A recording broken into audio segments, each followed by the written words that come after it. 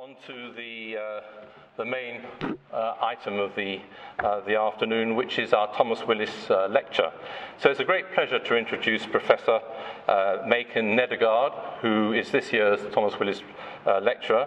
Professor Nedergaard has had a very distinguished career in neuroscience.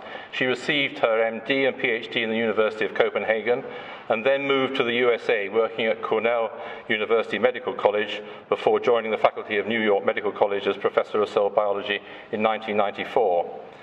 She then moved to the University of Rochester, where she held the Frank P. Smith Professorship in the Department of Neurosurgery, and is so often the case in North America and many other departments as well, and was the co-director of the Center for Translational Neuromedicine. In 2014, she moved back to Copenhagen as the Professor of Glial Cell Biology and the co-director of their new Center for Basic and Translational Neuroscience. The objective of Maiken's research is to understand the biological functions of astrocytes, their ability to interact with other cell types, and to use this knowledge to develop novel therapeutic strategies to treat, hopefully cure, a variety of neurological disorders. As many of you know, glial cells are the most numerous cells in the CNS, yet most research on the brain has focused on neurons, and as a consequence, glial have been given a relative minor role in brain function. But Professor Nedergaard has challenged this view by showing that astrocytes and other glial cells do indeed have a role in higher cognitive functions. The main premise of her work is that understanding the basic cellular functions of glial cells will offer extraordinary opportunities for combating disease. And in her studies, she's been able to identify a previously unknown brain system, the glymphatic system, a brain equivalent to the lymphatic system, within which CSF diffuses rapidly and mixes with interstitial fluids, thereby filtering metabolic byproducts that accumulate due to axonal activity. This brain-wide pathway is strongly suppressed during wakefulness, which is very interesting, and she's proposed that it is involved in clearing the brain of metabolic waste products which accumulate during wakefulness. And in a recent paper in Science, she intriguingly suggested that sleep may rid the brain of some of the proteins connected with dementia. So as you can see, Professor Nedergaard's research probes the role of this complex but very under-researched area of neuroscience, and it is with great pleasure that I invite her to give the fourth Thomas Willis lecture on the glymphatic system.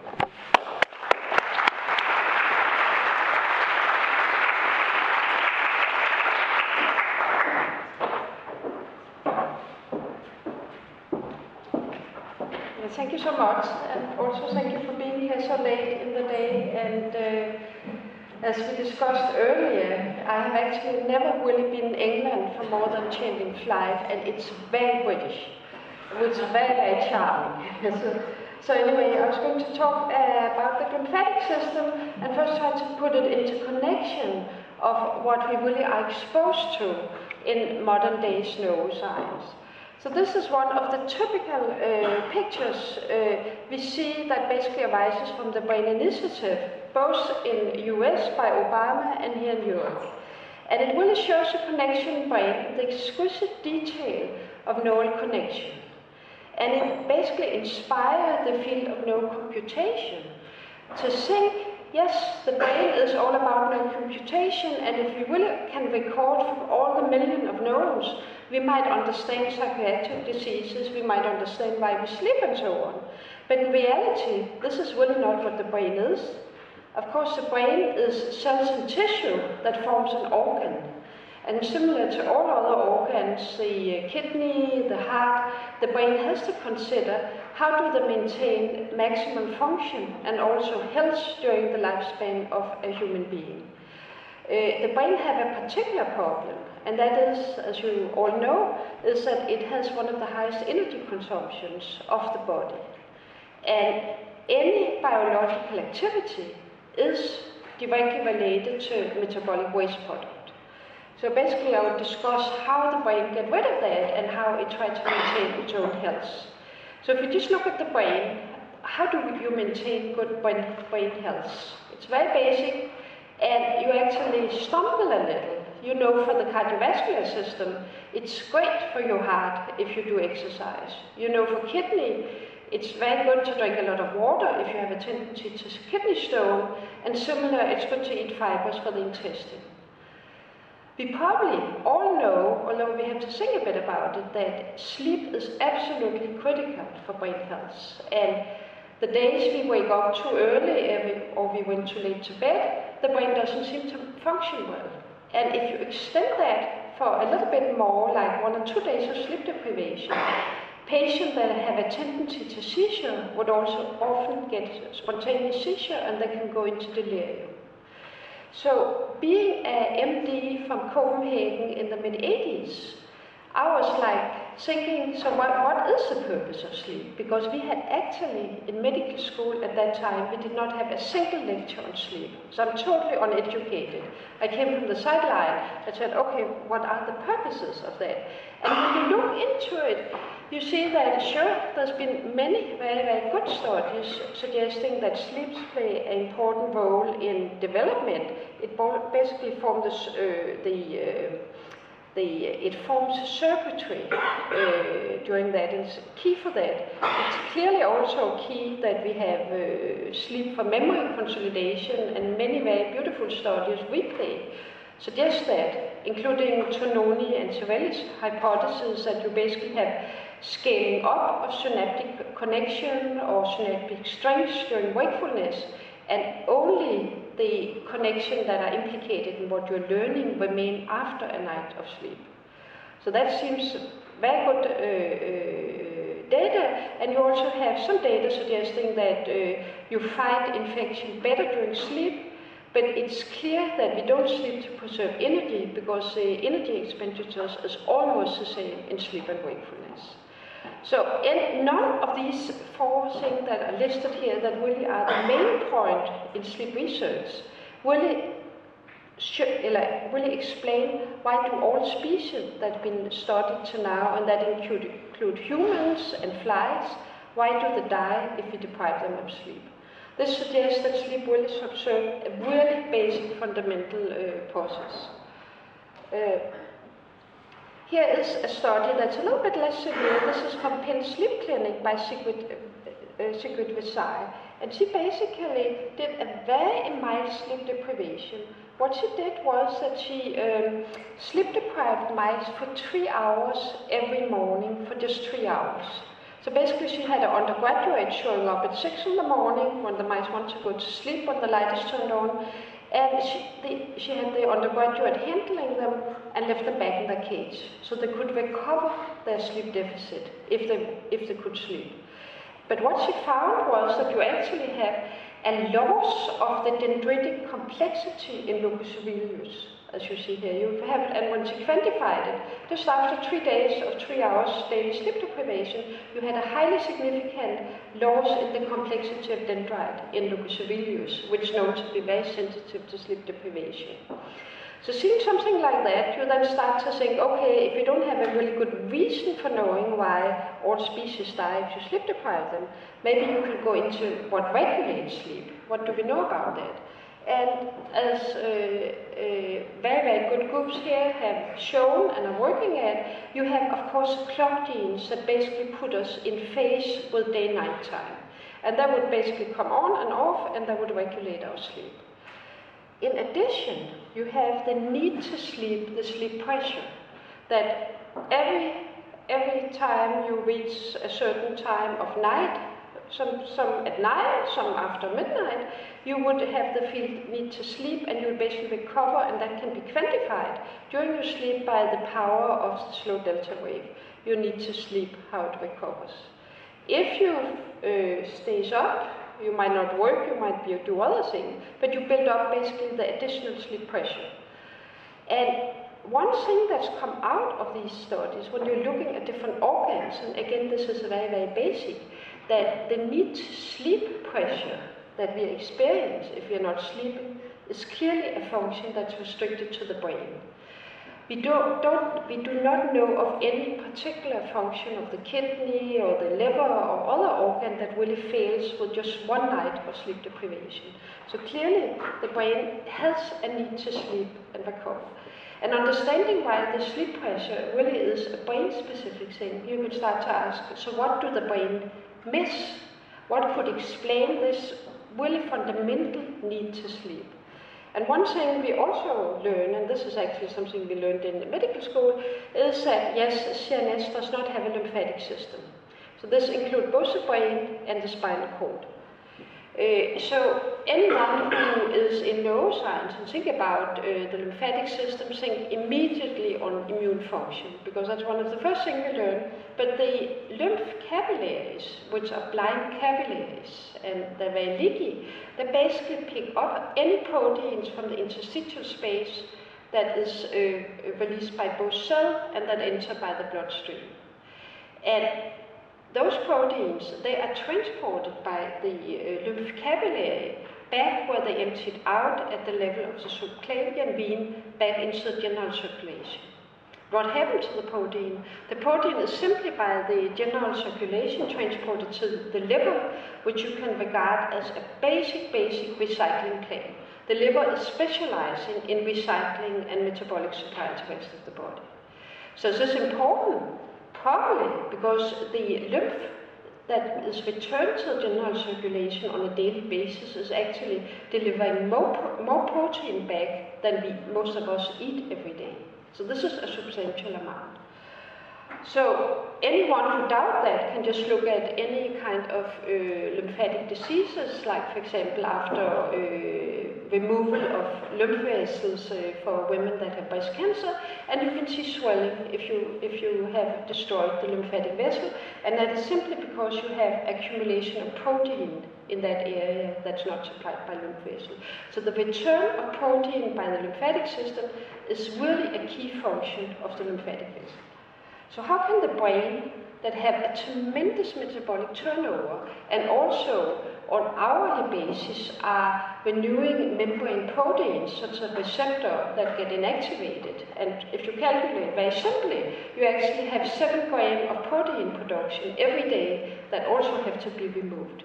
How can the brain, that are so specialized in function and need to be working perfectly when we are awake, how can you really think that the brain should recycle all its own protein? Because that's the current concept in the field is, yes, the brain is degrading its own protein by proteases, by ubiquitin, and so on, and basically reusing the amino acid or exporting the amino acid.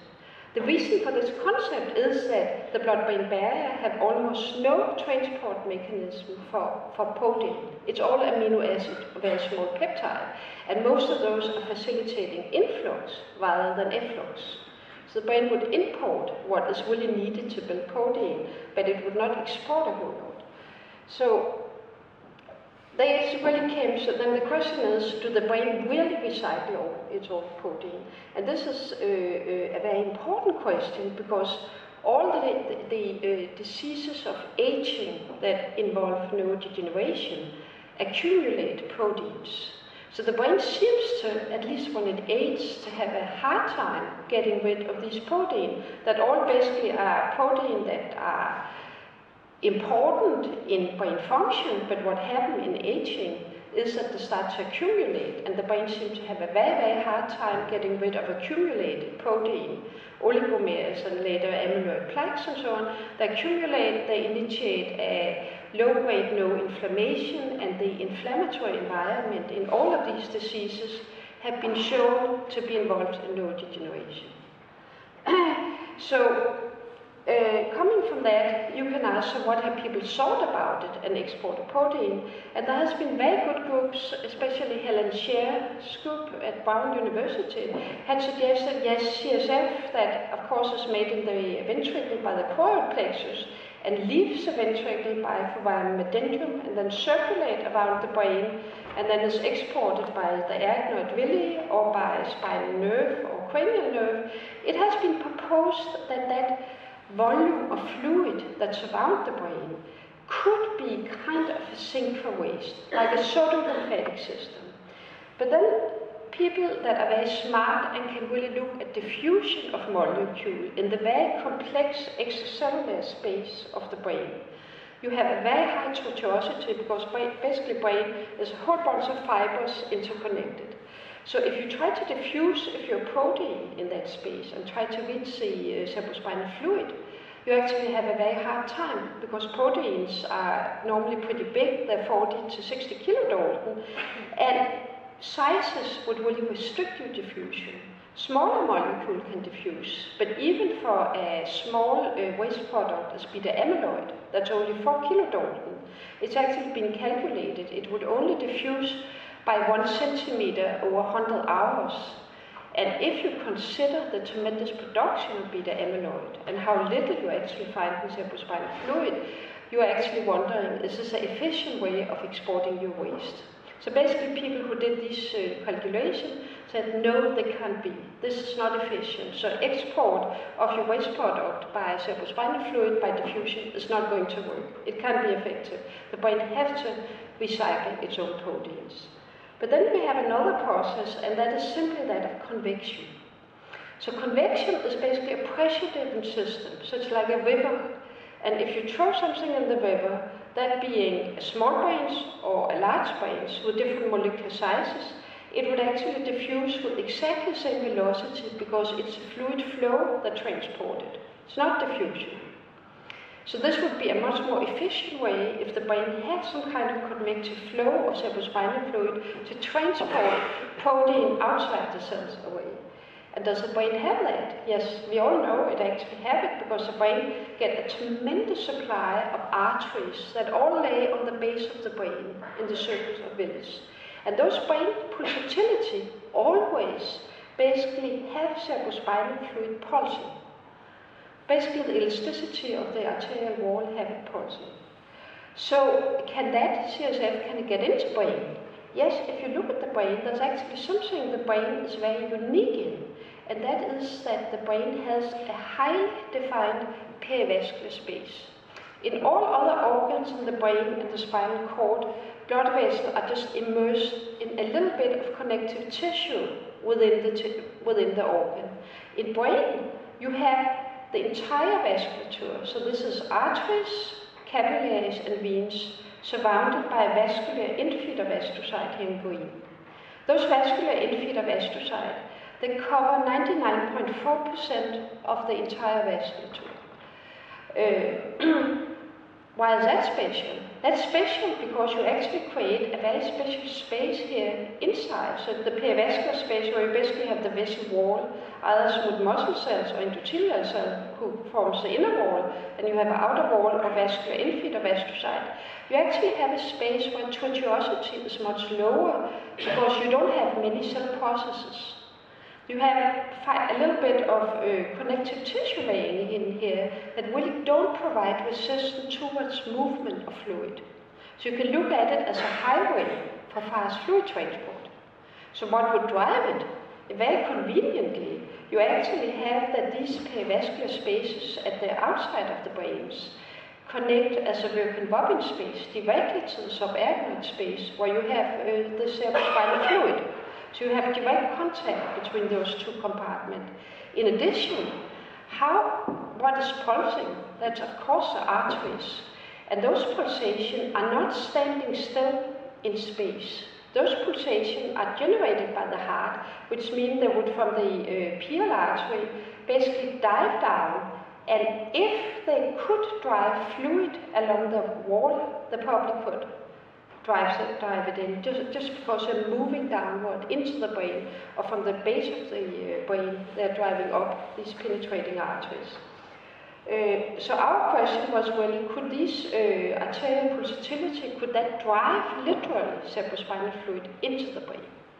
And this is, I will just turn this a little bit down so you can see it. So you can actually prove that by simply taking a mouse, making a cranial window, and then you can just put a little bit of fluorescence dye into cerebrospinal fluid and see what happens.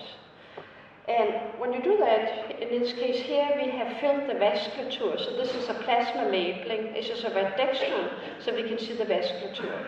And here I have put arrows on the penetrating artery that basically dive perpendicular to the cortical surface, right down into the cortex.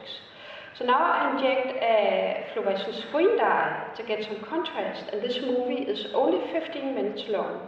And I hope you agree that it's actually very dramatic what you see. You see the PL artery first receive this dye injected into cisterna magna.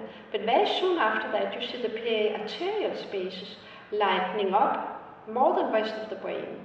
And eventually, after 15 minutes, the dye has basically spread out, and you see it fairly evenly across the whole brain parenchyma when you look 180 micrometer down. But it's clear that the periarterial space is really the place for the first of the actions.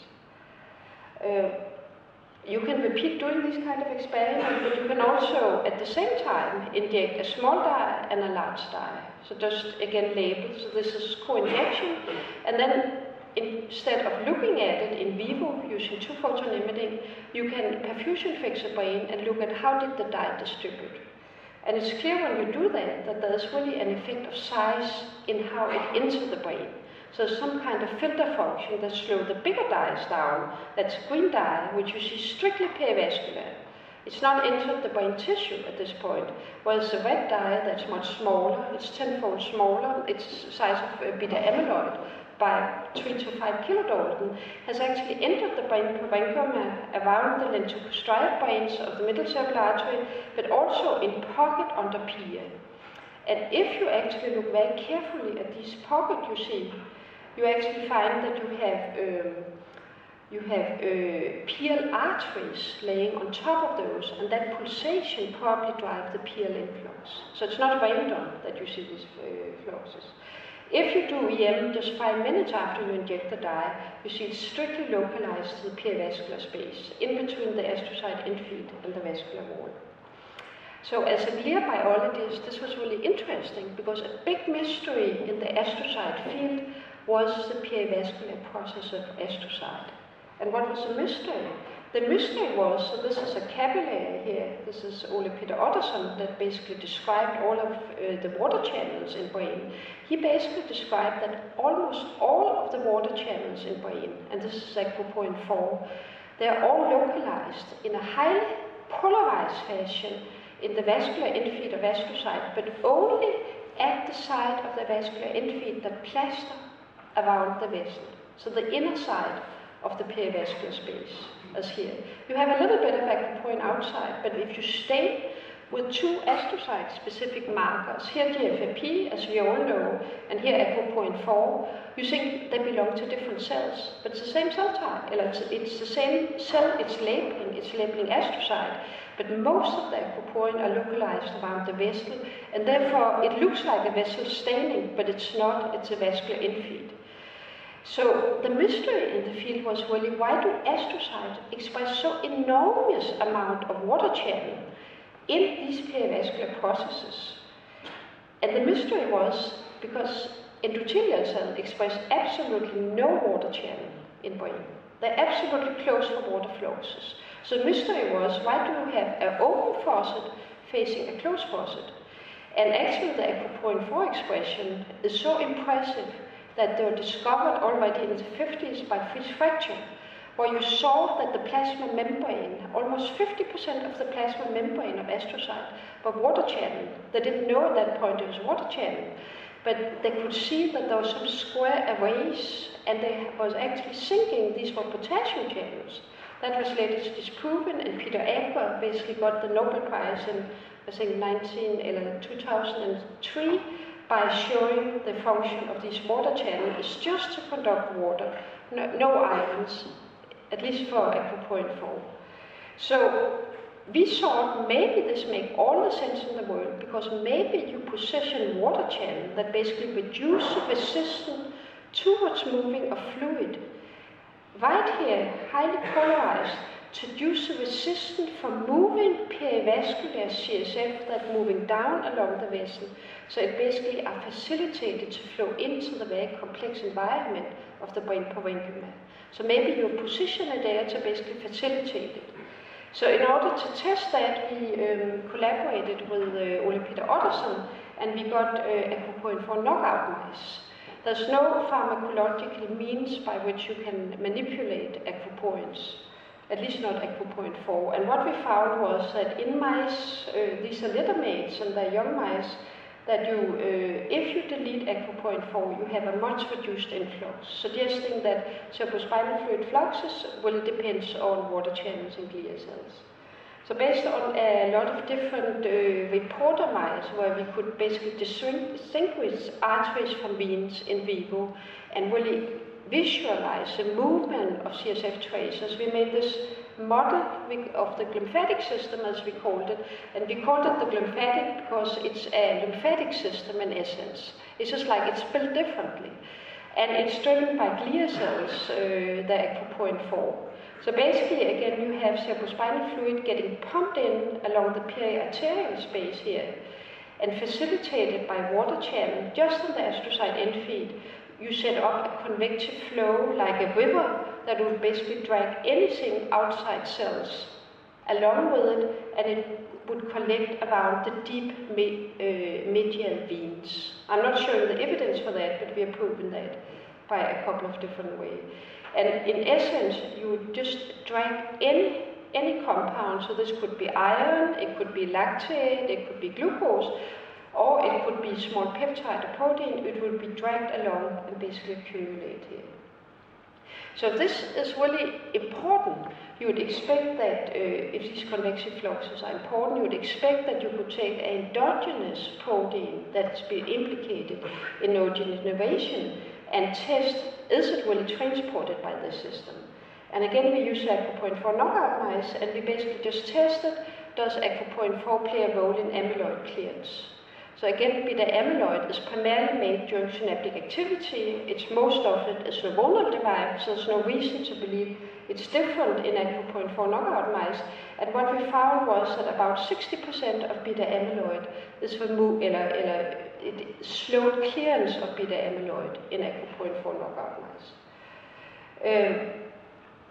So that was that. So looking again at neurodegenerative diseases, you start to ask, okay, if we are accumulating proteins as we age, maybe glymphatic activity goes down. And very sadly, it really goes down. So here we have compared influx of cerebrospinal fluid tracers. They're all injected here in cisterna magna. It's just a nice big space where we can inject them without causing bleedings. And if you look at tracer influx after half an hour in young mice, it's very much more substantial than if you look in old mice that's about 18 months old. So if you quantify that, there's a very significant reduction in lymphatic fluxes that here, especially for the smaller compound, actually reaches, you only get about 15% in compared to the younger mice. So very substantial reduction in aging. You can also, since we are interested in age-related diseases, you can also ask, how does small vessel disease or multilacunar stroke, how would that affect it? Because again, this is basically a plumbing system. So any tissue lesion, you expect to increase resistance and thereby reduce lymphatic influx. And for that purpose, we used a model developed by Mike Moskovitz, where you basically inject cholesterol crystal and you temporarily, just a few minutes, occlude the common artery, and then you release it, and you only get these incomplete infarcts in the same site as you injected, most of them in the same site. And they're actually so incomplete that you can't really use basic histology to identify them, because you have about 50% neuronal survival within the lesion in most of them. So the best way we found to identify this microlesion is to stain for microglia one week after we induce the stroke, and you see that you can get these small lesions here, that if you look at it, you have about 50% neuronal loss. But more impressively, if you stain for GFAP in blue, you see that you have a really increase in reactive gliosis, not only very close to the lesion and within the lesion, but in large area of the same hemisphere. So our question was, would this reactive gliosis, would that affect the influx of cerebrospinal fluid tracers, or would it only be in the lesion you had reduced influx? So basically that was the question, and if you combine the sectioning here with influx of lymphatic tracers, here green tracer, you see you have beautiful influx perivascular of the green dextrin tracer. I think it's about 40 kilodalton, but in most of the same hemisphere as you have these microlesions, you actually have a very significant drop in influx. If you compare the contralateral hemisphere to wild-type mice without lesion, you find it's actually also reduced in this side. So it's a global effect, again emphasizing that these cerebrospinal fluid fluxes are macroscopic fluxes, and small lesion can affect the whole system. So looking at that, you also start to ask, especially in Alzheimer's disease, where you have amyloid plaque formation, and many of them around the arteries as vascular amyloidosis, you start to ask, do you also have even further reduced glymphatic fluxes as a function of aging in mice that are mice model of Alzheimer compared to the littermate? So mice that have lesion. And if you look at old APP-PS1 mice that have developed amyloid plaque, you see, yes, they have a reduced, here in this case here we're looking at clearance of beta amyloid, and also for inulin, suggesting their convective fluxes is reduced. But probably more surprising, you actually have reduced fluxes even prior to the development of the amyloid plaque. And it's significant in young mice here that are pretty young. This is before plaque formation. So you can say that in the case of basically a beta overproduction, you already have some effect, which I don't know how it's caused, but I know that if you look at glymphatic fluxes in wild-type mice, and we inject beta amyloid an hour before we do the analysis, we have a very significant decrease. So that is basically supporting the concept that beta amyloid in itself has some neurotoxic or gliotoxic effect, and it can reduce not only blood flow, but probably also cerebrospinal fluid fluxes. So looking at that, we start to wonder, maybe we really need to develop a diagnostic platform so we can study glymphatic fluxes before you have protein accumulation. And clearly our way of looking at it using basically optical method and fluorescence tracer are not clinically applicable. So I have worked with Helene Benveniste, that's running the MRI core at Stony Brook University. And she did a couple of changes to what we have done. So she used MRI and she injected contrast agent. But she injected it similar to us in cisterna magna, but she looked at rat brain, because rat brain is, she really likes the bigger brain for her imaging study. And this movie here she created just by injecting gadolinium is 2 hours long, but I hope you agree that influx phase is actually over after just 30 minutes, even in a bigger brain as a rat. So you can see here, if I play it. You see the perivascular influx very clearly, and then you see in at least the last hour, you basically see a reduction in contrast agent, indicating you're in the clearance phase already. So looking at that and looking at this tremendous amount of fluid being pumped around in the brain, you start to wonder, how can the brain be awake, interacting with the surrounding, making decisions and processing sensory input, and at the same time basically work as a kidney? The kidney has actually a higher metabolic demand in brain because pumping of fluid is not the water, it's a transport across the plasma membranes of the iron that is really energy demanding. And you start to wonder, how can the brain do all that and still maintain a lower metabolic demand than the kidney? And at that point we realized that all our studies had been done in anesthetized mice or rat. So we had at the same time, because we are interested in astrocyte function during sensory information, for example, we had developed a technique where we could image awake mice. So it's very simple. You basically, and this is work done by Lu Lucy and Hong Ni Kang, it's very simple. You basically train the mice. You make a cranial window, you put a cover slip on to keep a closed cavity, and then you would mount your mice with a little head plate the first day for 5 minutes at the microscope state. You give it a little sugar water and you don't hurt it. You talk nice to it, and the next day you do it for 10 minutes and you expand for a couple of days. The mice feel very comfortable, actually so comfortable that the problem is to fall asleep because the experiments are done during daytime. where mice sleep. So we actually have to keep waking them up if the mice are well trained. And one thing we did was that we didn't trust that we could actually look at the mice and tell whether they're awake or asleep. Of course, we have to measure EEG, so we did that in the opposite hemisphere of imaging. And then we injected 2 dyes again. The difference from before was it was injected at a different time point, because the key for us was to use the same mice, the same field of view, but in 2 different states of brain activity, to really validate, is there a difference in different state of arousal in inflow of cerebrospinal fluid traces. And we validated that by basically looking at the delta prevalence, so the power of the slow waves in cortex at the opposite hemisphere, and we could have a low prevalence in awake mice, and then we could give them ketamine xylazine anesthesia and increase it. Opposite, Lulu could basically take an awake mouse, and she could take her hand in under the curtain and twist its tail lightly, and that would wake it up. So that was our 2 paradigm. But in all cases, we basically injected first. So this is the same field, but in this case we had used the green and the red tracers for awakened sleep. So we injected a blue tracer into the vasculature to have something to look at.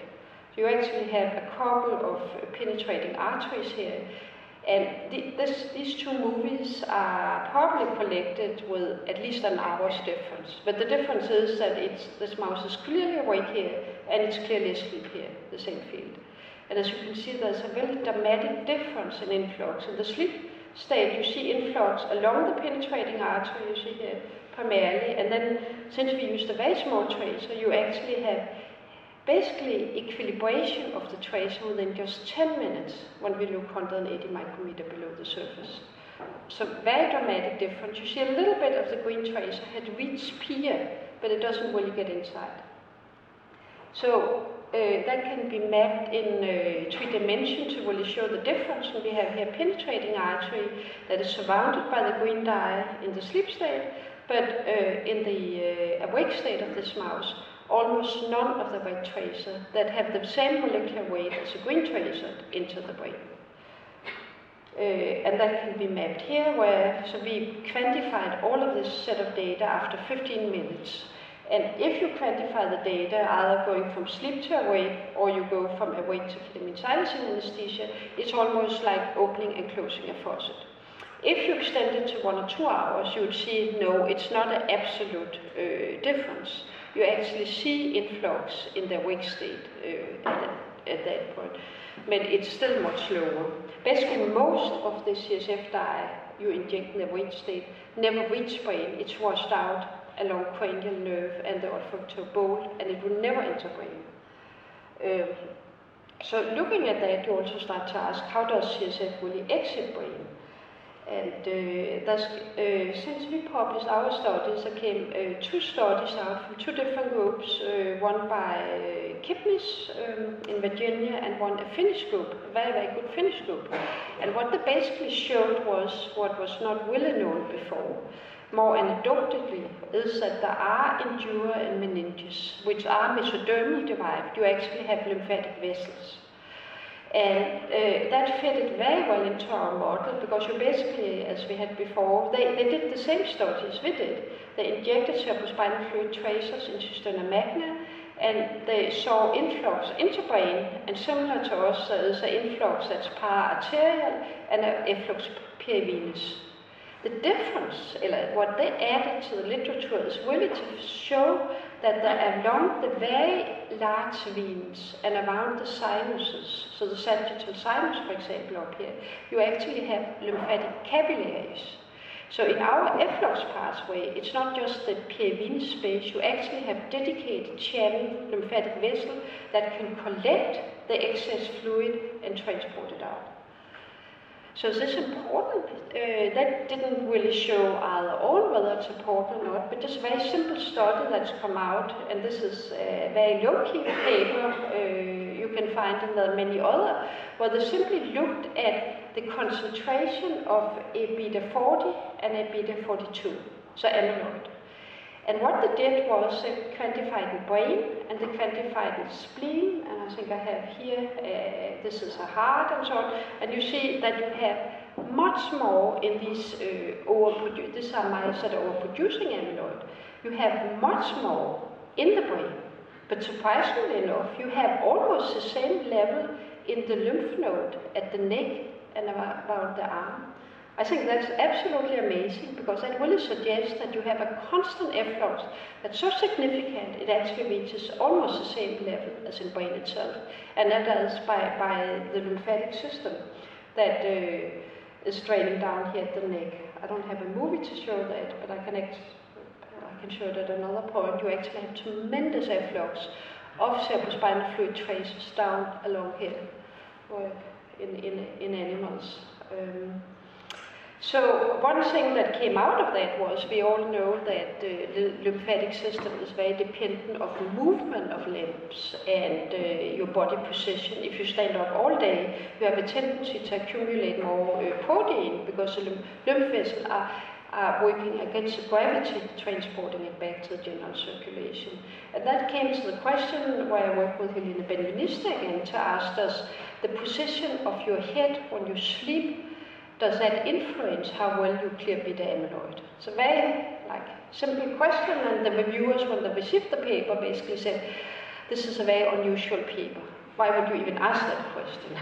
So that was funny, and it was really inspired by that essentially all species, including human, put their head down when they sleep, which should facilitate the lymphatic system, because you have a higher what's called pressure when you of arterial blood reaching it. You should have a higher pulse pressure. And there are very, very few animals in the animal kingdom that actually sleep with their head up. And you know, just from experience, trying to sleep in an airplane, if you're not flying business class, is actually really hard. You really have a tendency to want to lay down. So we did a very simple experiment. We had the mice in prone, lateral, and supine position. And these are the fluorescence experiment, but Helene Benveniste repeated this in rats, so it counts for rats too. And we saw that there's a very significant difference in influx of lymphatic traces in these different positions. And the prone position is the absolute worst. So you have much less influx of CSF in the prone position compared to both the lateral and the supine. And there's actually a beautiful literature that looked at what are the preferential sleep position, and actually more than 70% sleep in the lateral right position. And the explanation from the cardiovascular field is you actually have better cardiac output because you raise the heart a little. It's a little easier for the heart to pump out and also to retrieve the return blood by the venous system in the lateral right position. That gives rise to a lower adrenergic tone in the entire body because there's less stress on the heart. Since we have, and I'm not showing that, we've actually shown that it's a noradrenergic system that basically shut up the lymphatic system during wakefulness. We believe that these things are related. So after all of this and these movies, you can ask, why has this pathway not been described? Because it's not like any of what I showed here is really innovative technique. All of this could have been done 50 years ago using fixable tracers and injecting cerebrospinal fluid markers you could fix and then look at histology. And the short of the long is it was actually described many years ago. There was a woman that was a young faculty member, and I think it's a really good story for young investigators. Her name is Patricia Grady. She basically did some tracing studies, and she noted by accident that if she hit cerebrospinal fluid and she missed by an injection, she could, in either cats or dogs, so very big brains, if she fixed them just 4 minutes after she had injected horse-fat peroxidase, in this case here, 4 minutes after, in a huge brain, she actually saw the entire vascular system outlined by horse-fat peroxidase. So she reported that in a couple of papers, and the field were initially very excited about it. She didn't have proof for movement, but she had the proof that the horse-fat peroxidase actually, she did EM and showed it's perivascular. What happened what happened was that the big established group looking at the blood-brain barrier primarily, or brain diffusion of different tracers in brain, they repeated her experiment, and they couldn't repeat them. They used smaller animals, mostly rats or rabbit, and they just did not see perivascular influx, and they concluded if it exists, it's inconsistent and it's very minor. What those groups did that was so established, and this was Brown University, it was NYU, was they made a cranial window so they could visualize the movement of the tracers. They used mostly fluorescence tracers. And if you're making an opening in a pressure-different system, you lose the pressure and you're eliminating what you want to study. The outcome, no matter what, was that Patricia Brady had to leave science. She was a young investigator. Her prime papers was shown to be wrong, and she went into NIH as a study section officer.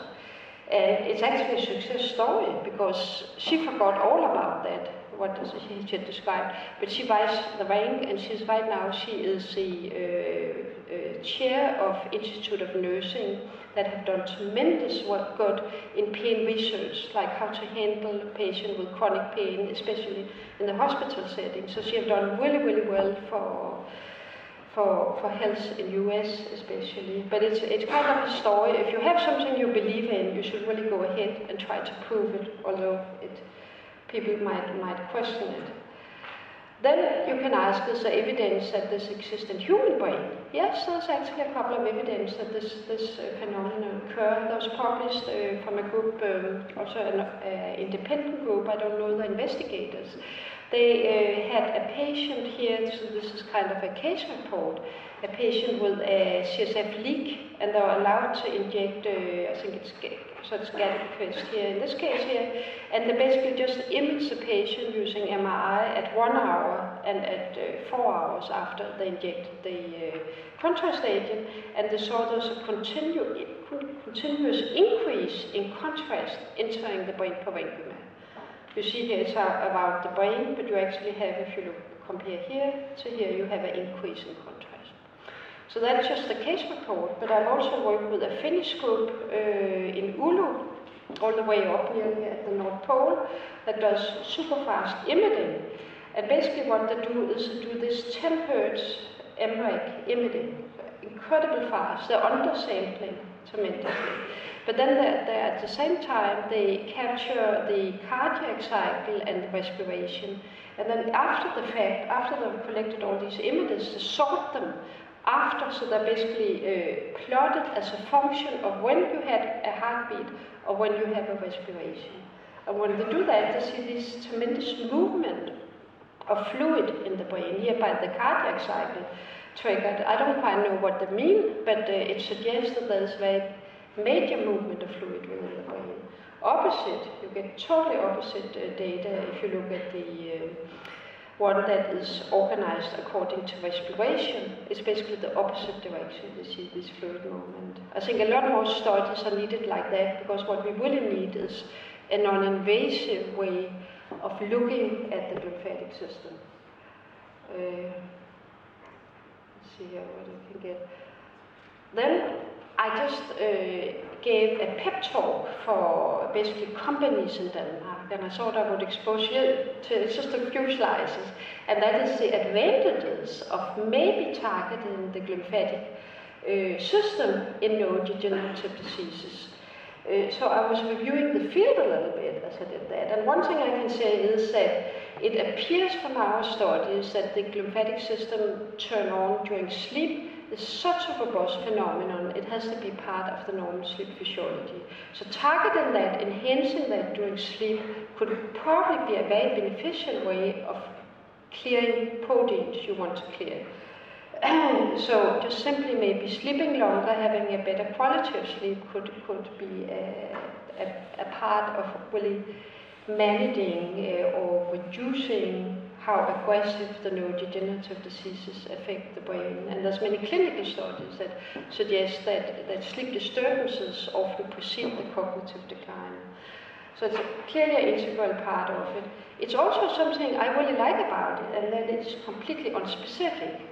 So it's basically similar to home, where you don't want to recycle anything, you want to dump it, you don't want to look at the waste. All the effort you put into shopping and what you bring to your home, you forget when you want to bring it out, you want to dump it.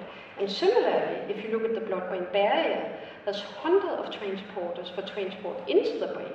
There's no transporters for waste, which suggests that the brain thinks the same way as us. We don't want to spend energy sorting our waste, we just want to dump it. Why is that important? It's important because the first clinical trial that's actually been happening, and this is commercial, by Biogen, that have invested billions of dollars or euro in developing an antibody strategy to treat Alzheimer's disease.